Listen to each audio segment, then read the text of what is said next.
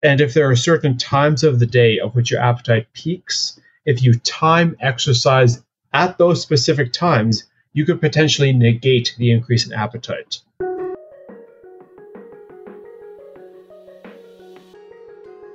Hello, this is Mike Matthews from Muscle for Life and Legion Athletics, and it is time for yet another episode of the Muscle for Life podcast. And this time around, I interview my buddy Kurtis Frank, who is the co-founder and the former lead researcher and writer of Examine.com and the current director of research for my supplement company, Legion Athletics.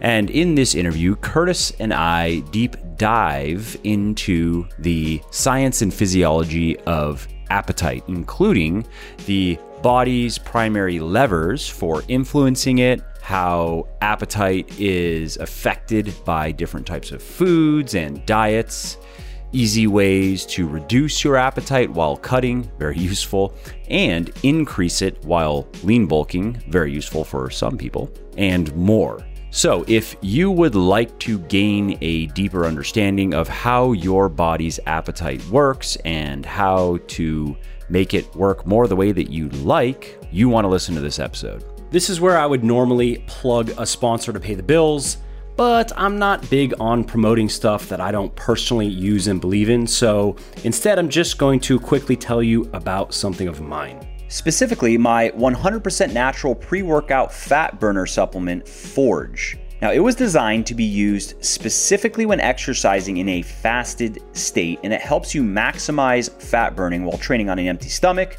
minimize the amount of muscle that you lose while training in this state, and maintain intensity and focus in your workouts. All that is why Forge has over 400 reviews on Amazon with a 4-star average and another 220 on my website with a 4.5-star average. So if you want to get leaner faster, and especially in the quote-unquote hard to lose spots like the hips, thighs, and belly, then you want to head over to www.legionathletics.com and pick up a bottle of Forge today.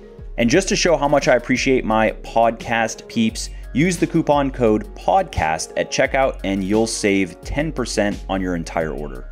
And lastly, you should also know that I have a very simple 100% money back guarantee that works like this. You either love my stuff or you get your money back, period. You don't have to return the products. You don't have to fill out forms. You don't have to jump through any other hoops or go through any other shenanigans. So you really can't lose here. Head over to www.legionathletics.com now, place your order, and see for yourself why my supplements have thousands of rave reviews all over the internet. And if for whatever reason they're just not for you, contact us and we will give you a full refund on the spot. Alrighty, that is enough shameless plugging for now, at least. Let's get to the show. My main man, Kurtis Frank, back on the show. What's up, man? Not much. I'm here and ready to talk. How was Canadian Thanksgiving? What is Canadian Thanksgiving anyway? Exact same thing as American Thanksgiving, except a month earlier for no reason I can think of, really. It just screws with schedules and working internationally. Interesting. And do you eat turkey? Oh, yeah. Everything the same as the Americans. Except my family's Italian, so I had lasagna for some reason with the turkey. It was quite nice. Interesting. All right. Well, I just learned something. So today's talk is going to be about appetite, which is something I actually haven't written or spoken much about at all. At least I haven't really gotten into the details that we're going to get into here. And I think a good place to start is just physiologically speaking, what is appetite? What are the drivers? What's going on in our bodies when we are feeling hungry or feeling full? There's a surprising amount of different factors that are at play here. And there's some long-term factors that sort of regulate, I guess, in relation to your overall body weight. Generally speaking, organisms, and I do use that word specifically here, that have higher energy stores, aka obesity, should experience less appetite if they're in a healthy state because they don't need the food. Whereas organisms that have less energy stores experience more appetite. But then there is also an acute sort of daily flux that just usually starts in the morning, although not always, where people just go to get food. Because understand that in the past, like before we became sapient beings, there were a lot of species out there that just kind of died out because they never got energy. They had no impetus to get energy. They didn't understand what the heck energy was. They just kind of swam around in the ocean and they just died. So they're not around anymore. But any species that has survived to this point has biological mechanisms in place that spur the organism to go and get food of some sort. And that's the basis of appetite. When it comes to modern day stuff, we understand that we have appetite and hunger, and we just try to sort of micromanage it in this ever changing world because we did not evolve to be around like neon signs and marketing and advertisement, and that can play around with our instincts a little bit. And to that point, you have obviously a lot of overweight people out there. The reason why they are overweight is because they have been overeating for some time now and continue to overeat and continue to gain weight. What are some of the common factors that screw up their natural appetites? Like why are they? Because the body instinctively, right? It doesn't want to be in a caloric surplus regularly, right? It just wants to maintain its current state. Or am I wrong there? Oh no, you're right. I don't know all the reasons, but there's two that have been drilled into my head and I agree with. The first is when it comes to raising a kid. If you have a kid who's like 5 or so years old and you instruct them to clean the plate, that is a big no-no. You do not teach a kid to shove stuff in their face when they don't want to. Secondly, there's just marketing commercials and all that stuff. Is that just to interject there? I assume there's research on that, huh? Yes, there is. It's been a while since I looked into it, but the general idea is that those who have been instructed to force feed themselves as kids, they have sort of dysregulated appetite, and normally when your body says, no, I don't want any more food, people who have been forced to force feed themselves as kids because their parents order them to clean the plate tend to be able to override that accidentally, even. They're more prone to accidentally eating the entire bag of chips at once. Interesting. I'm just thinking of my son. I have a 6-year-old son who doesn't particularly have a big appetite. And I feel like, for example, we don't ask if he wants food. We make him food to make sure that he eats enough. And it's usually not the only, I guess, types of food that I've myself been like, you got to finish eating that would be vegetables, which actually he does, which is nice. Like some stuff he'll eat broccoli, but if you make him a bit of broccoli, he might eat half of it. And then I'll tell him, okay, finish the other half. Not even, he doesn't even get a reward for it. I just kind of tell him, Lennox, you got to finish your broccoli. But anyways, I was just thinking that I feel like I have to do that a little bit with my son, or he probably would undereat. Yeah, like I'm not an expert on child development and all that, but I do believe that like it's okay as long as it's kind of infrequent, or at least at the very least tied to a sort of stimulant. Like finish your vegetables means that he's going to finish his vegetables. But if you get in the mindset of always finish everything on your plate under all conditions all the time, that's not what you want to do. Interesting. I was raised Italian, so I have a lot of experience. And you eat all the pasta or else grandma's going to cry. She never cried. I was just deadly scared of not doing it. So I overate pasta and became a very fat kid. I see. Yeah, but the other reason that I wanted to get into was marketing. And basically, in the past, like, we only ate food when we were hungry. And that makes sense. Like, you're hungry, you eat food.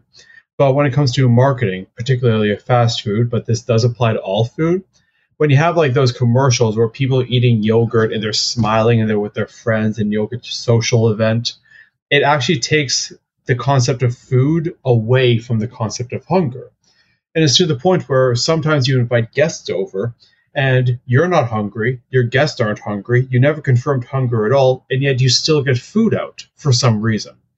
Like with marketing, just food and hunger have become two separate issues. And the more we introduce food into scenarios of which we aren't actually hungry, then the more dysregulated we become over time.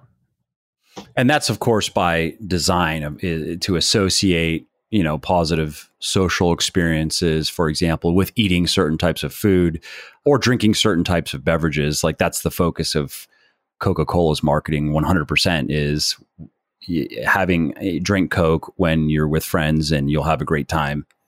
Yeah, like it's not good from a health perspective, but from a marketing perspective, it's absolutely genius. Right. And I'm sure one of the reasons why I think it was, I'm trying to remember, I think it was, there was some research on this. I want to say that the average person makes over 200 food decisions per day, something like that.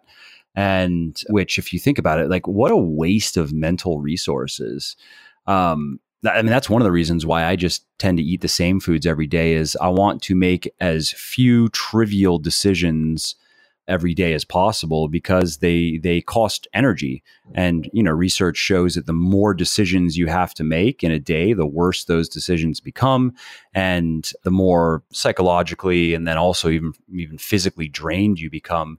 But you have, I guess, the average person, according to research, I believe it was in that book, Mindless Eating, which I know Wansik, a bit of his research has been shit on for funding biases, but as far as I know, this in particular was okay. It passed the sniff test, and that thinking about, I mean, a couple hundred, I can't even imagine thinking about food a couple hundred times per day, let alone making some sort of decision. Should I eat this? Should I eat that? When should I eat this? When should I eat that?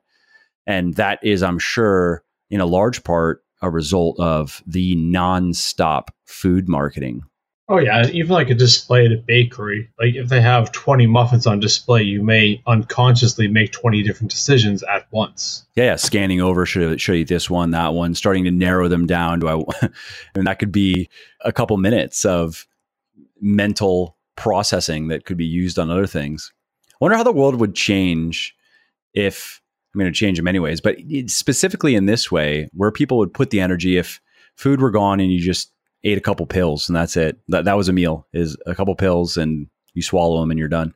Yeah, it'd probably be a lot more boring, to be honest. You think so? Like I have a little bit of a connoisseur minded to myself. Like my diet that I tend to go on nowadays, it's all my meals are predetermined except twice of them a week, in which case I just get really fancy with my cooking. And like right now I'm trying to do French omelets and I suck at them. But like I've designed a ghetto French omelet where everything is perfectly French omelet until I come to the flip, which I suck at. So I screw it up, but whatever, it tastes the same. But yeah, like there is some manner of like emotional relation we have with food.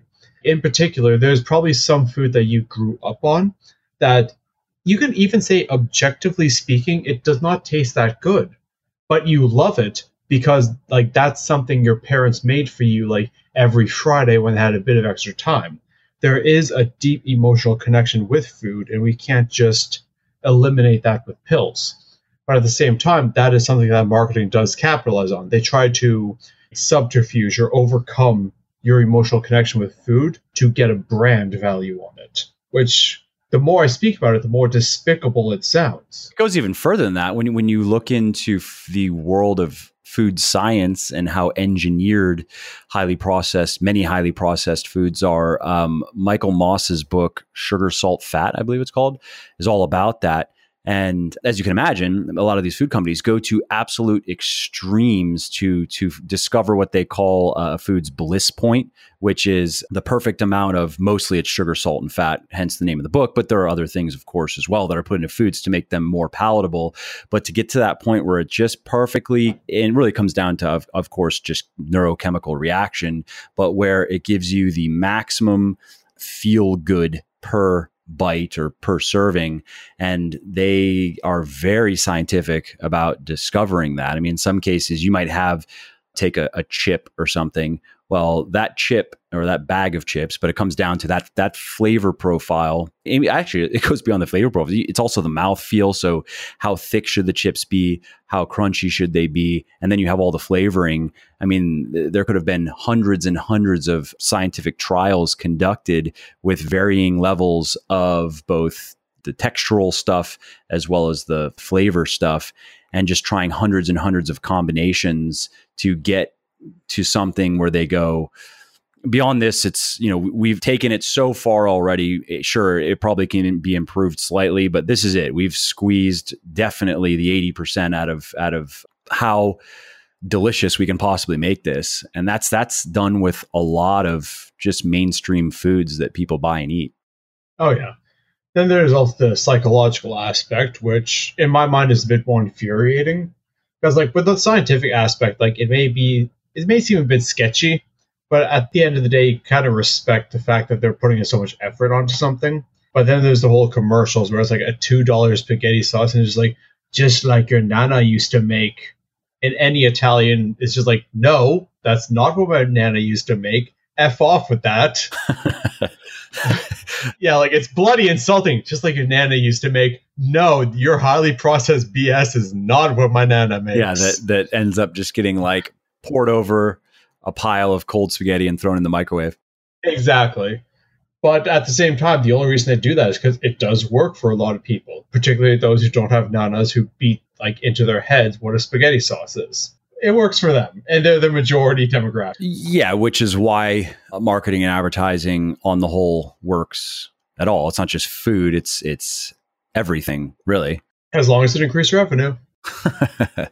That's all that matters. Anything is fair game, as long as it does that and no one complains.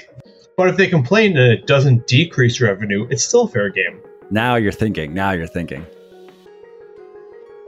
Hey, if you like what I am doing here on the podcast and elsewhere, and if you want to help me help more people get into the best shape of their lives, please do consider supporting my sports nutrition company, Legion Athletics, which produces 100% natural, evidence-based health and fitness supplements, including protein powders and bars, pre-workout and post-workout supplements, fat burners, multivitamins, joint support, and more. Every ingredient and every dose in every product is backed by peer-reviewed scientific research. Every formulation is 100% transparent. There are no proprietary blends, and everything is naturally sweetened and flavored. To check everything out, just head over to legionathletics.com. And just to show how much I appreciate my podcast peeps, use the coupon code MFL at checkout and you will save 20% on your entire order if it is your first purchase with us. And if it is not your first purchase with us, you will get double reward points on your entire order.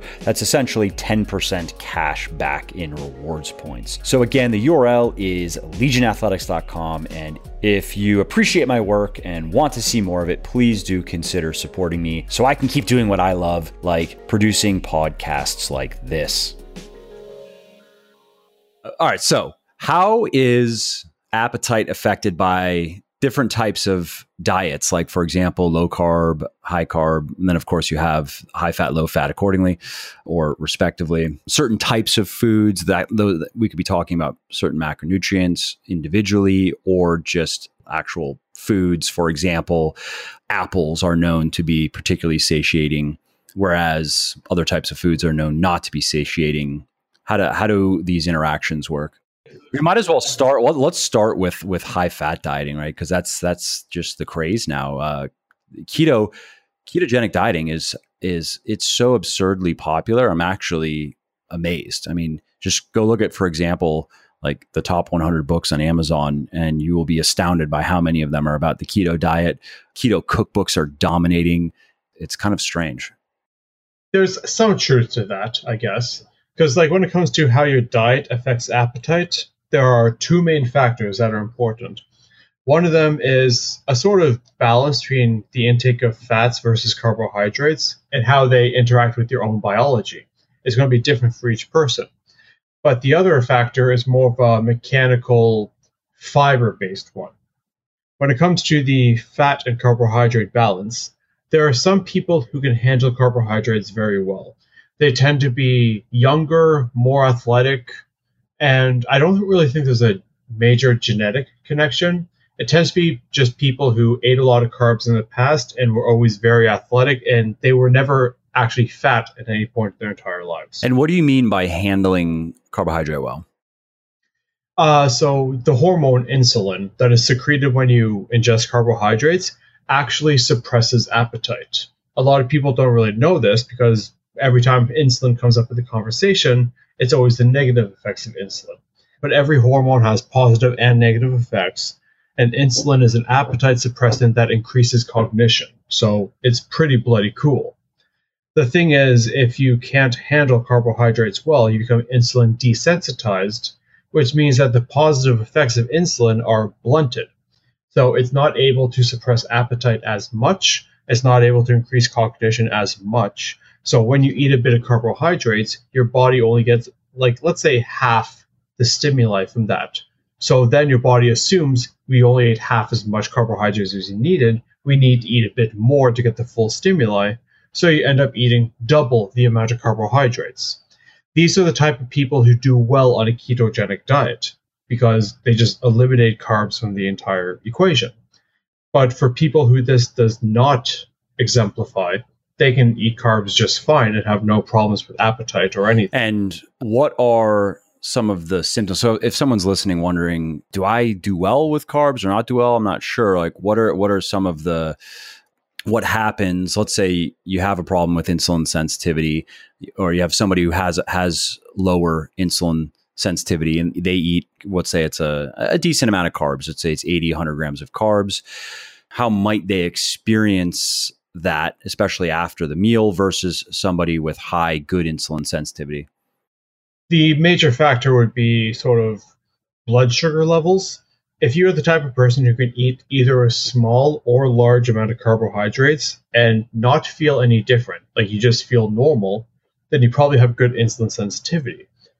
But if you eat a small amount of carbohydrates and you're fine, but you eat a large amount of carbohydrates and all of a sudden you go like from a bloated to a highly energetic state to a very lethargic down state, and you have that big old curve of like energized to lethargic to energized to lethargic that is completely based on when you eat carbs, that is the major sign of you probably not handling carbohydrates all that well. And I guess another one would just be if you would have a meal that has X amount of calories, let's say 500, and the protein is kept static. If you were to have a meal that has fats, or you would have a meal that have carbs, alongside the protein, of course, and they're both kind of equally satiating, like they both fill you up kind of the same amount, you're probably good on the insulin sensitivity. But if the meal with fats fills you up, but the meal with carbohydrates actually sort of makes you a bit more hungry, makes you want more, then that's probably a sign that you're not the best at insulin sensitivity. Makes sense. So that was the first factor, right? Here was the hormonal factor. Was there anything else in addition to insulin on how a high fat diet can play into appetite and how it can affect appetite? Not necessarily for the high fat and carb dichotomy. Like fats themselves are satiating, so that is something to remember, but also proteins are satiating. So if all three are satiating, it doesn't really mean much. Like focus on the carbs because they're the ones that flip back and forth the most. But beyond that, there is a mechanical aspect. And by mechanical, I quite literally mean physical pressure-based. There's a type of receptor in the body known as a mechanoreceptor. Now, you hear about the insulin receptor. It reacts when insulin touches it. The testosterone receptor on the nucleus responds when testosterone touches it. Mechanoreceptors respond to physical stimuli. A good example is just you have your arm and you slap it, and you feel a bit of pain. But you didn't disperse molecules when you slapped your arm. It was quite literally physical stressors. There have to be receptors on your body to perceive physical stressors. There's a lot of them in the stomach and the intestines. Basically, your stomach is an organ that is quite small initially and can expand quite a lot. But the more it expands, the more the mechanoreceptors are activated and the more they suppress appetite. Because, I mean, if your stomach's full, it kind of means that you're eating a bunch of food. You don't need to put any more food in your stomach. It might damage the actual tissue. And it's true, right, that your body is better at sensing food volume than caloric density, right? So you could have high volume, low calorie food, and that can be quite filling, whereas low volume, high calorie food can be a lot less filling, even though you would think, you say, well, body, you're getting a lot more energy here. I don't need to keep eating. But that's just how it works, right? Yeah, like I'm uncertain if one is more strong than the other. It probably varies from individual to individual. But generally speaking, if you can keep the calories constant, increasing volume will suppress appetite. If you can keep the volume constant, then increasing calories will also suppress appetite. They're both independent factors that play alongside each other. Makes sense. And when it comes to just diet, when it comes to a stick of broccoli, you have the stick of broccoli in your hand, you're looking at it, it's probably about 100 grams of green right in your hand. But you look at it, at the nutrition label, and it's like 4 grams of fiber and like 2 grams of protein, 1 gram of fat. There's like 10 nutritive grams in like the 100 grams of green you have in your hand. That's 90 grams of stuff that just has to go through your body and may contribute to appetite suppression. So, as a general rule of thumb, when it comes to your diet, even independent of macronutrient balance, the more bulk you have, the better. And soluble fiber also plays a part because it just has gel-forming properties.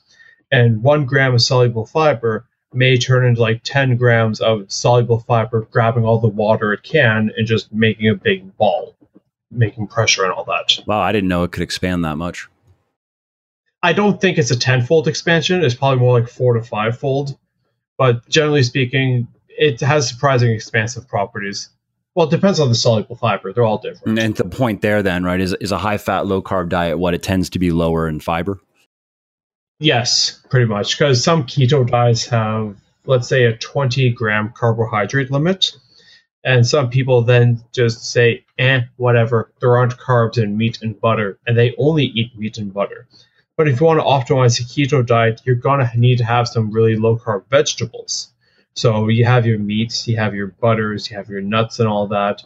But then you have some broccoli, some lettuce, some kale also. And that stuff will help a lot in the long run. It's just some people assume that vegetables are the carbohydrate source. Like they're low-calorie carbohydrate sources, but they're still carbohydrate sources. So they avoid them. And that is not optimal when it comes to a keto diet. Yeah, I mean, if you're really gonna keep your carbs at 20 grams or under, you're not gonna get enough fiber in your diet. Even if you go, okay, yeah, I'm just gonna eat meat and broccoli, you're not gonna have very many calories or grams of carbohydrate left for the broccoli, because you have to. If you're let's say you're a guy into weightlifting, because you have to eat quite a bit of meat, depending on what it is, it's going to come with. I mean, you could probably what do you think for an average dude that's eating, let's say 150 to 180 grams of protein a day from meat, and then if you add in any other animal product, I don't know if you can keep that under 10 to 15 grams of carbs, just because of the trace amounts, maybe. The only way would be like sugar-free Metamucil, but even then, like the entire point of eating vegetables is to have the bulk, not necessarily just the fiber. It's a partially reason why I don't personally like keto diets. I like low-carb diets. They're great because the 15 to 20 gram limit is up to like 50 or maybe even 70. And that allows a lot more veggies. It's basically a keto diet where you triple the veggies. Like that's the type of diet I like, but it can't be classified as keto at that point. Yeah, of course. And when you say that you mean you like for you personally, or? For me, like that's the diet I use when I'm cutting, because like I wouldn't say hypothyroidic, but I do bulk on 1,800 calories a day. So food doesn't like me all that much. That is the diet I use for cutting. And when it comes to bulking, I just add in a few carb sources. But I personally would recommend that diet to any non-vegan person who wants to lose weight.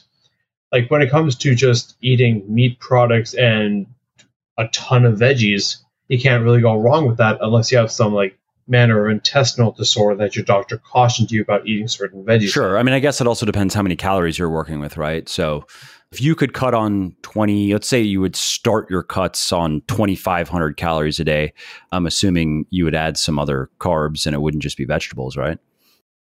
Well, if I were to cut on 2,500, then I would personally add more carbs. But since I cut on 1,800 or whatever, I have like maybe one grain source a day.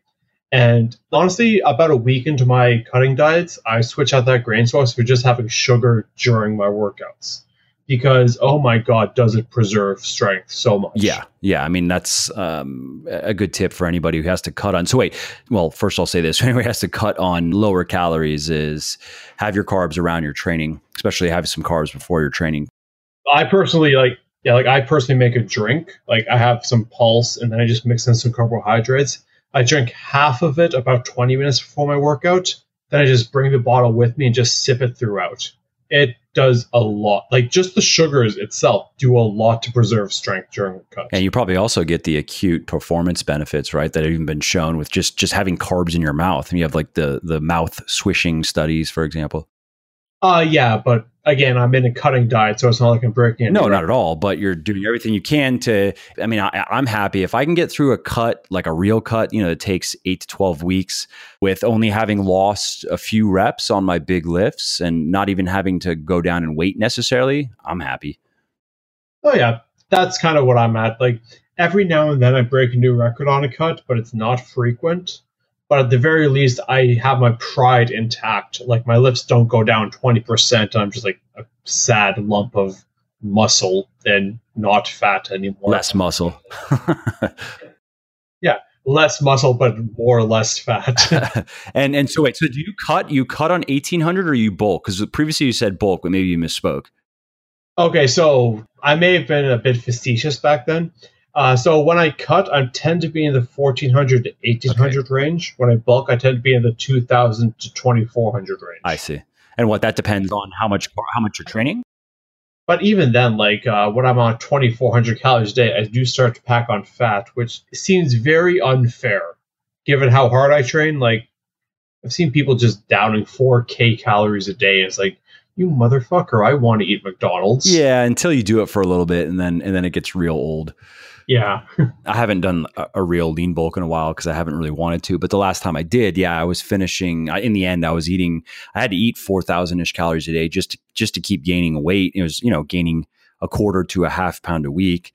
And it sounds nice and it was kind of fun. But then at the end, I actually couldn't. I had to force feed myself. That's what it felt like. I couldn't wait to cut just so I could cut my calories in half and just not have to eat 2 dinners every day. Reducing appetite when cutting.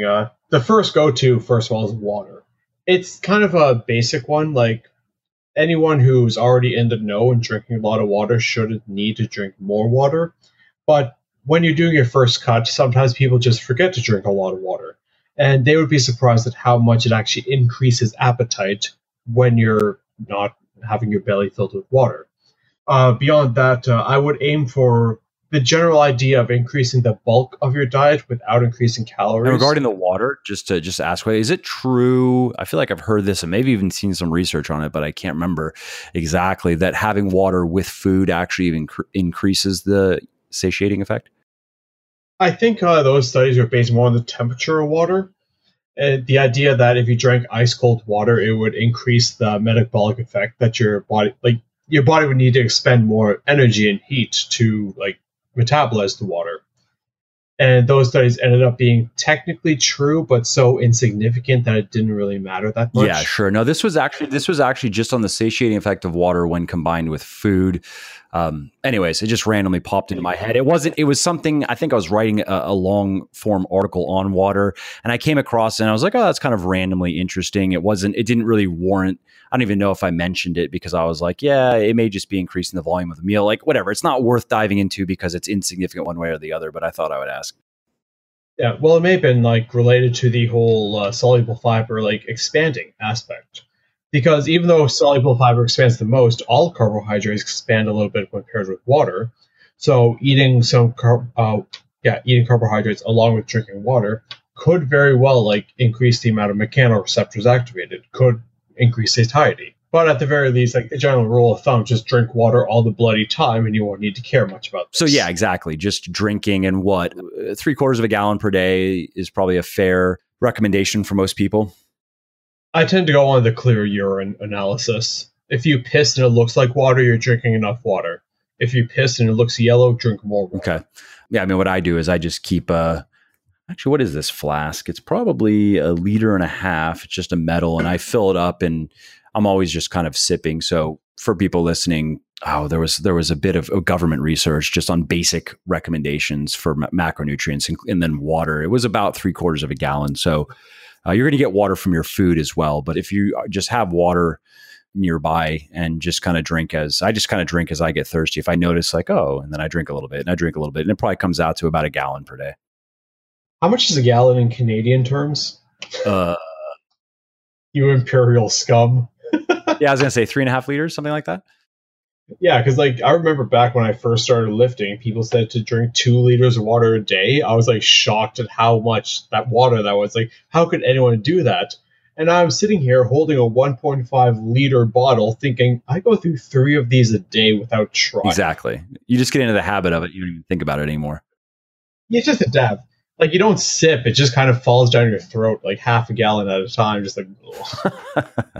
So what else can people do to reduce their appetite while cutting? Beyond the whole like finding the macronutrient that works for you and focusing on the bulk in your diet and then drinking water. Yeah, I think that's a good tip. I think that's that should be highlighted, that people, if you do have appetite problems while cutting, if you do tend to be hungry, and if it is at a level where it's annoying, then doing that test that Kurtis was talking about earlier would make sense to find out. I guess really what you're trying to find out is how whether you're a fat person or a carb person. Yes, exactly, and then adjusting your diet accordingly. And then, like, of course, increasing protein intake is always beneficial. Protein does not contribute to fat gain, but contributes to satiety. Given how both carbohydrates and fat could potentially contribute to fat gain, the third macronutrient doesn't do that, so increase that to about 40% of calories or 150 grams, whichever's easier. But beyond those, the last avenue would be anything pertaining to adrenaline or the fight or flight response. The more adrenaline you have circulating through your veins every now and then, the better. Because adrenaline, like when it comes to the fight or flight response, you can fight, you can flight, and recent evidence suggests you can also freeze. But in none of those situations are you eating. This is because all the catecholamines suppress appetite, and if you can stimulate your body in such a way, it will suppress appetite. And if there are certain times of the day of which your appetite peaks, if you time exercise at those specific times, you could potentially negate the increase in appetite. So if you have your lunch and all of a sudden at 3:30 you get really, really hungry, you could potentially just have a workout at 3 o'clock and completely ablate that hunger. So timing when your body becomes stimulated by adrenaline could potentially go a long way in having a successful cut. It will need some practice, however, because there's the difference between ablating and just stalling the hunger for an hour. So to each their own, you need to like play around with it a bit. Okay, and what about for people who they can't go work out at 3 o'clock? I guess you could maybe have some caffeine if that's not going to interfere with your sleep. I'm not sure if I'm going to recommend it anyways, even if I can't. Ephedrine would probably be the better one because ephedrine reliably increases catecholamines. Caffeine only does it when you're not tolerant to it. If you take caffeine daily, then taking more caffeine won't suppress appetite. But if you never take caffeine and you want to take it once a week, it could be a very viable option to suppress appetite. And you think just once a week? You couldn't go a few times a week and still maintain your sensitivity?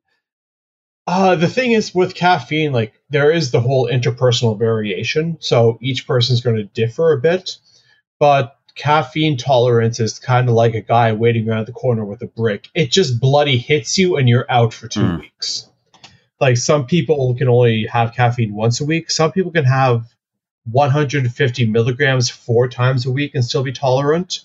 But as soon as you cross your individual line and you become tolerant, it is the insurmountable tolerance. So it's kind of like a light switch. It's like, bam, you're tolerant now. Okay, wait a month and maybe you can try again. So when it comes to this topic, it's best to be a bit more prudent and like slowly inch up. Am I correct in that tolerance is not something that you can sense, because you can still get the energy, the boost in energy, but now it's no longer going to give you the fat loss effects are not going to be there. The appetite suppressing effects are not going to be there, but you still feel it.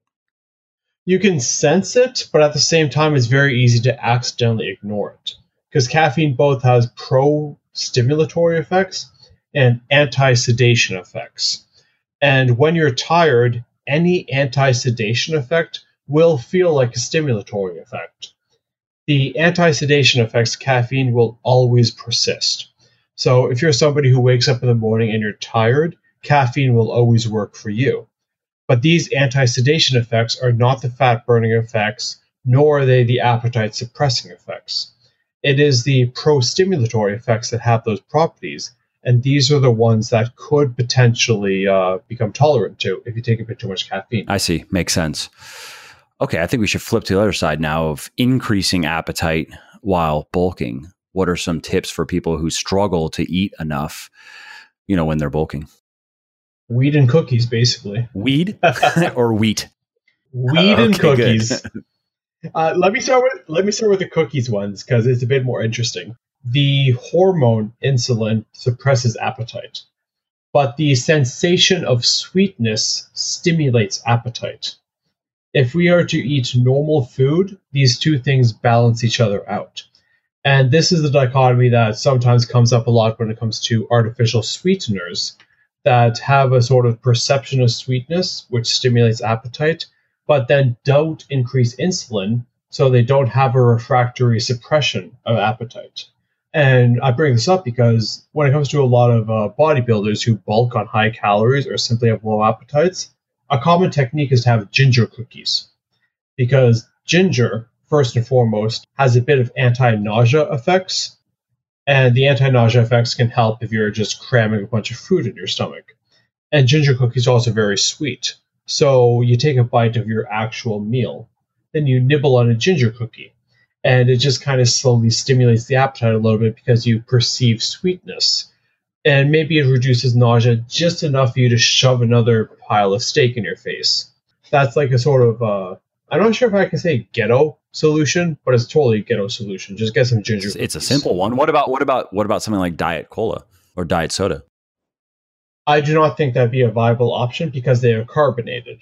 Unless you can burp large amounts at will, carbonated beverages will increase the pressure in the stomach and activate the mechanoreceptors. And so on the flip side, then that when you're cutting, that may help or? Oh, if you're cutting, yes. Especially if you're somebody who just cannot burp, then diet sodas can increase pressure in the stomach and suppress appetite. So then it'd be any carbonated beverage. It could be sparkling water or just straight soda water, or I guess if you don't want to be drinking a bunch of artificial sweeteners, if you're concerned about that, it could just be some naturally sweetened, what is there? Zevia, I think that's one of them, right? That's out there. I think so. But yeah, I actually did a test in the past about how effective pressure was when it comes to regulating appetite. And those weightlifting belts, the ones that you just tie around your gut and tighten? I basically did that, just at the dinner table, put on a weightlifting belt, tightened it, and chugged 2 liters of Diet Coke. I do not recommend this. It hurt. That sounds awful. A lot. Yeah, I didn't want to eat for an entire day, so I guess it worked. But new diet. Yeah. Pressure is a surprisingly strong regulator of appetite. Science. But yeah, beyond that, when I casually mentioned weed earlier, it's because when it comes to dietary supplements, appetite stimulants, there's no good supplement option for that stuff. All potential dietary supplements to stimulate appetite, they just bloody suck. Just going on a casual walk around the neighborhood surpasses any appetite stimulant on the market, except marijuana. Marijuana is the only thing that actually seems to have an honest-to-God appetite stimulant effect. It may be a small amount of alcohol. I know at retirement homes, there's saying that a little bit of sherry helps everything go down. And it's because a small amount of alcohol can also stimulate the appetite. But generally speaking, when we're in the health and wellness field and the only two potential beneficial options are alcohol and weed, it's a bit of a weird category to get into. And I don't have much to comment there because I'm not into either. And I haven't really looked into, it's pretty well established now that drinking alcohol regularly is just bad for you, period. And I guess there's more and more evidence coming out that indicates it may just be bad, even if it's intermittently, even if you're just drinking intermittently, that may at least have no health benefits really. But as far as weed goes, I don't know. I mean, obviously it's a thing these days and it's becoming more and more of a thing. And people are talking about cannabinoids and I don't know. I haven't looked into it. It's not particularly interesting to me. So I don't know what to say. Well, it is interesting to me. So can I ramble? Are you into it? Do you smoke it yourself? No, I don't. Because basically, when someone does smoke marijuana, they list off like a few effects that, like a few benefits for them. It reduces anxiety, it makes me more chill, it Yeah. reduces pain or whatever. But I'm never anxious. I have like minimal motivation at times, and I am highly resilient to pain. So the effects of weed are basically they're my basic position. If I were to actually use marijuana, then I would just become like a bump on the log, completely unmotivated POS. So I don't use it. But it's interesting because just there is weed and it had effects. And like weed is cannabis sativa. And the system of the body is called the endocannabinoid system. We literally found weed affecting a system that we did not even know existed. And then we figured out that the system existed, and it was just like an entirely new realm of science because people started smoking weed and refused to stop. So it's a bit interesting because stuff like this almost never happens. We usually know of the systems before we know of like a prime inducer of that system. But the endocannabinoid system is literally named after marijuana. So it's just really interesting from a scientific perspective. But beyond that, it's just the endocannabinoid system is one of the major regulators of appetite. And not just for marijuana or things you put in your face that influence it. But it turns out fatty acids in the body, a major reason they suppress appetite is because they turn into different sort of fatty acids that influence the endocannabinoid system. There is one called anandamide, which is, I believe, a metabolite of an omega-6 fatty acid, but it is a major appetite suppressant in the human body at just normal levels. What else does this system affect? Endocannabinoids, anxiety, it dips into. The major ones are appetite and pain sensation. I've had an opinion for a while that large-scale businesses have everything wrong with giving a golden watch to people who retire. They should give a golden watch to people who just get hired with a company, because that's when you care about status. And when you retire, they should just give you a big bag of weed, because weed is the perfect old person drug. If your joints are going downhill, weed can help with that. If you have muscular pain, weed can help with that. Oh, you have glaucoma, weed can help with that. Oh, you have a little bit of mental degradation, weed can help with that. And old people even have suppressed appetite, so weed can help with that. Like, weed is the perfect geriatric drug. I did not know that, but it makes sense. We can all look forward to our later years. We just live in a weed-induced stupor. Yeah, I'm old. What do you want? Some of the oldest people in the world, because I remember there's a few times in the past people tried to unlock the secrets of longevity, and so they tried to find the oldest people in the world and how they live so long. But it was hilarious because it's not like all these people just like biked for 1 hour every day and ate healthy food. No, there was like one Frenchman who smoked 2 cigars every day and just said F off every other sentence, which I loved. And he was like 110.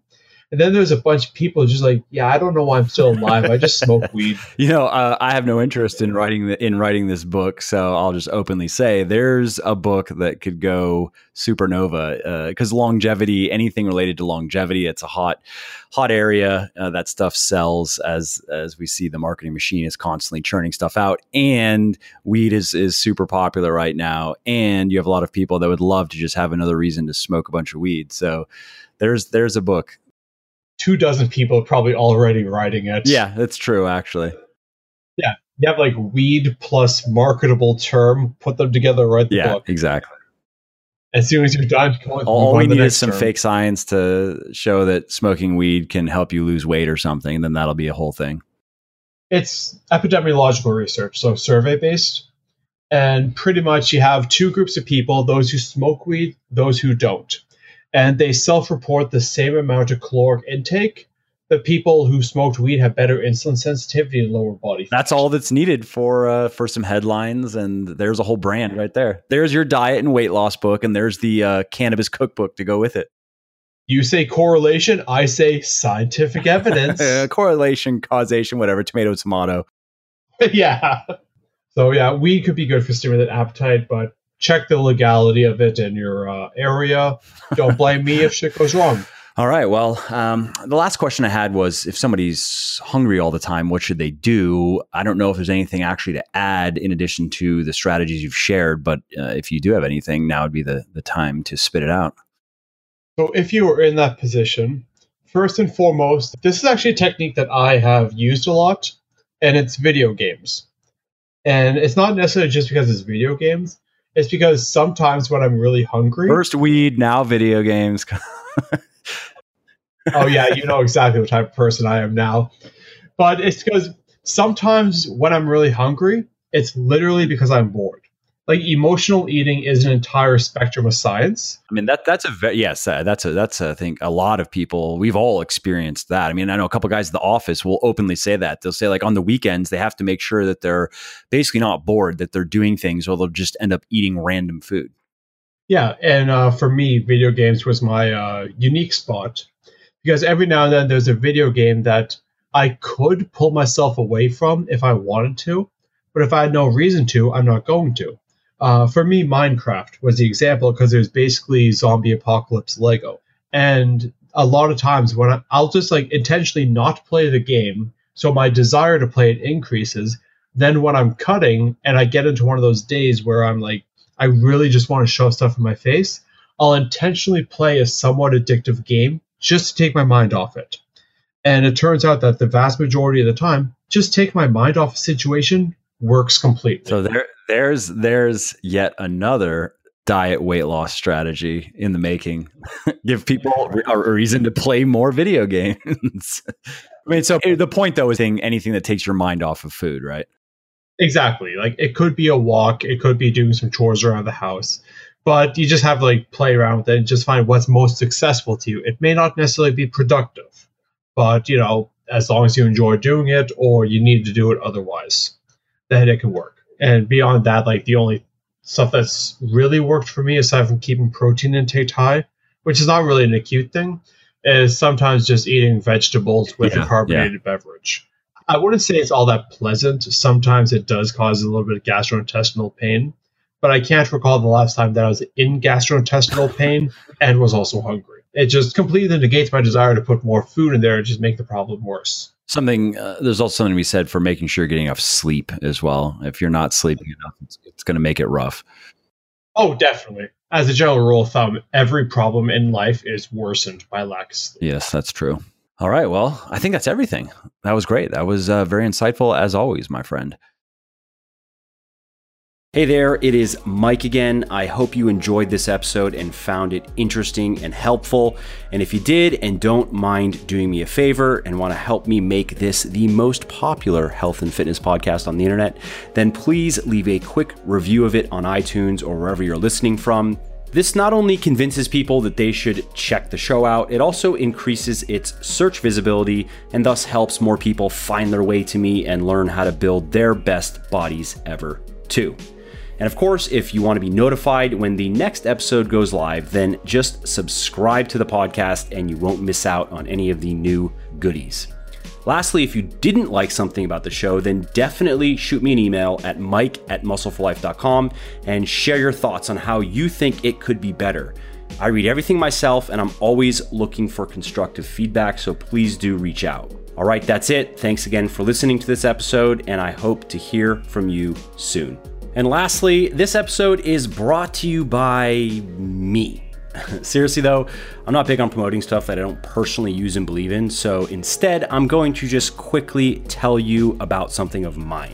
Specifically, my 100% natural pre-workout fat burner supplement, Forge. Now, it was designed to be used specifically when exercising in a fasted state, and it helps you maximize fat burning while training on an empty stomach, minimize the amount of muscle that you lose while training in this state, and maintain intensity and focus in your workouts. All that is why Forge has over 400 reviews on Amazon with a 4-star average and another 220 on my website with a 4.5-star average. So if you want to get leaner faster, and especially in the quote-unquote hard to lose spots like the hips, thighs, and belly, then you want to head over to www.legionathletics.com and pick up a bottle of Forge today. And just to show how much I appreciate my podcast peeps, use the coupon code PODCAST at checkout and you'll save 10% on your entire order. And lastly, you should also know that I have a very simple 100% money back guarantee that works like this. You either love my stuff or you get your money back, period. You don't have to return the products. You don't have to fill out forms. You don't have to jump through any other hoops or go through any other shenanigans. So you really can't lose here. Head over to www.legionathletics.com now, place your order, and see for yourself why my supplements have thousands of rave reviews all over the internet. And if for whatever reason they're just not for you, contact us and we will give you a full refund on the spot.